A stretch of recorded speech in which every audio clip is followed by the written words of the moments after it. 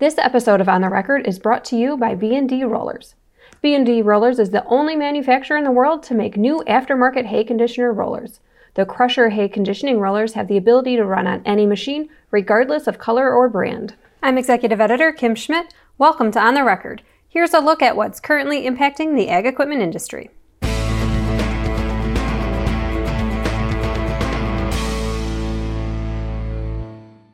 First quarter used equipment auction values were up compared to the fourth quarter, despite lower grain prices, COVID-19, and low grower sentiment, reports Ashish Gupta, an analyst with investment bank Stephens.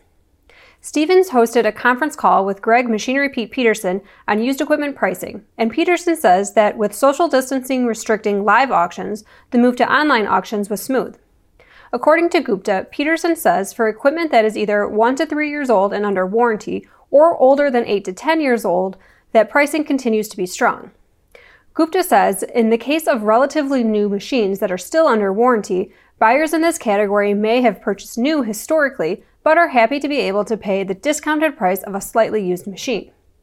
The appeal of machines 8 to 10 years old is that they are pre-Tier 4 emission standards and offer better value owing to lower engine content.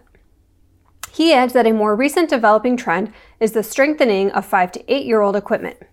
These machines are in record supply as they were produced during the boom years when sales volumes hit records. According to Gupta, Peterson is finally seeing signs of pricing firming after years of weakness that required Deere to take a write-down on its lease book in 2019. Conversely, dealers report used equipment pricing was down 3% in March compared to down 1% in February, according to Ag Equipment Intelligence's latest dealer sentiments report. Used large tractor retail pricing is down 3% year over year, while used combine retail price is down 5%. According to Peterson, April is typically a busy time for retirement auctions, but he noted even with a higher volume of auctions, pricing has still increased. He believes auction pricing gains could be somewhat sustainable because of a lack of dealer inventory and the increasing price of new equipment. However, a net 22% of dealers reported their used equipment inventory is too high, according to the April Dealer Sentiments Report. It's possible that the type and age of equipment dealers have in inventory could explain the discrepancy in Peterson's comment about a lack of dealer inventory. This week's dealer on the move is First Choice Farm and Lawn. Kubota dealer First Choice Farm and Lawn has plans for a 30,000 square foot, $3 million facility on a 60-acre plot outside of Memphis, Tennessee. The new location will join the dealer's 4 other stores in Union City, Dyersburg, and Savannah, Tennessee, and Mayfield, Kentucky. Now here's Jack Zemlicka with the latest from the Technology Corner.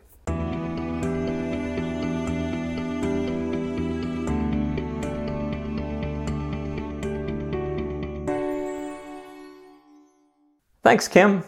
Momentum for autonomy in ag continues to accelerate, with driverless systems being developed and demonstrated. However, over the past 6 months, companies have adapted the pace of progress to accommodate the unavoidable impact of COVID-19. Tim Norris, Business Development Manager for Raven Autonomy, works to develop the company's dealer network by scouting and researching prospective partners. Like many, Norris, former CEO of AgInfo Tech, has been working from his home in Mount Vernon, Ohio, but his strategy to develop the seller markets in autonomy continues. He and his team have pushed forward with coordinating opportunities to showcase the company's AutoCart and DOT platforms. With uncertainty surrounding summer and fall farm shows, strategizing targeted demonstrations with select dealers is a priority. One of the things that we're trying to do is we implemented a dealer demo program where we want every dealer to basically buy a demo system. And we gave it to them at a pretty good discount so that people can see it, because this technology is something that people have to see. So because of those farm shows possibly being canceled, we've decided to do a lot of dealer events with their demo system. And instead of maybe inviting a whole big group in and just doing it all in one day, let's do it over 2 or 3 days and invite several groups of 10 or less people to come in. And I think they'll probably get a more intimate experience that way than we would if we just have one big event where we had 100 people. Norris adds that the roadshows will complement the company's continued beta testing of autonomous systems at locations in Sioux Falls, South Dakota, and in California. Hear more from Norris and other leaders in the ag industry online in FarmEquipment.com's Thought Leader video series. Back to you, Kim. Thanks, Jack. As business as usual starts to return in some form for farm equipment dealers, nearly a third of dealers say there will be significant changes to how they conduct day-to-day business. And over 2/3 say some changes, though not necessarily major changes, will take place. Dealers are slowly starting to open their showroom doors as restrictions begin to lift in many U.S. states. On May 4th, Titan Machinery, Case IH's largest dealership group in the U.S., announced 33 of its locations had opened their showrooms to customers.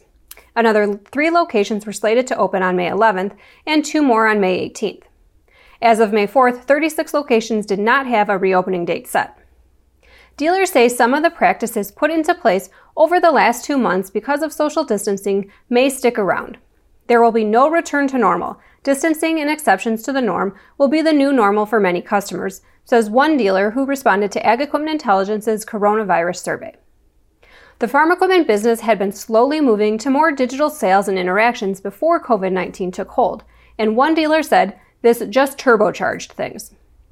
He said, "We have moved to a virtual world, and for many it is easier and will be normal. Auctions online will be the norm. Parts for sure will have a larger part online, as well as rural lifestyle equipment. Marketing will be all digital, and salespeople will interact even less than ever before with customers face-to-face." The parts department has the potential to see the most lasting changes in how business is done. Dealers point to parts orders increasingly being made online even after stores are once again open to customers. Likewise, many cite curbside pickup as being one of the lasting effects of changes implemented because of the coronavirus crisis. While overall a move to more online business seems to be positive, one dealer pointed out a potential challenge with dealerships doing more online.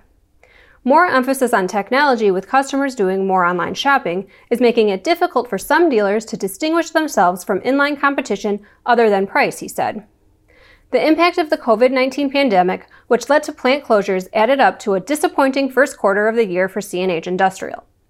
The company posted a 15% decline in consolidated revenues for the period ended March 31st. The first period of the year also produced a net loss of $54 million versus net income of $264 million in the first quarter of 2019. Net sales covering the company's industrial activities were down 17% to $5 billion. CNH Industrial's net sales of agricultural equipment were $2.2 billion in the first quarter, down 10% compared to a year earlier.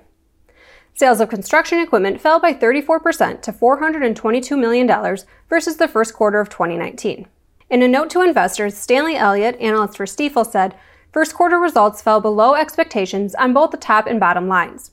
Industrial sales, which fell 14% year over year at constant currency, were impacted by COVID-19 and dealer destocking, while profitability was impacted by lower volume and negative factory absorption from plant shutdowns, mostly in Europe."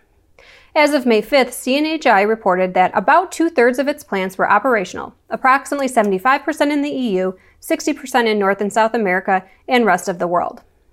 The company indicated that it intended to be fully operational by the end of this month.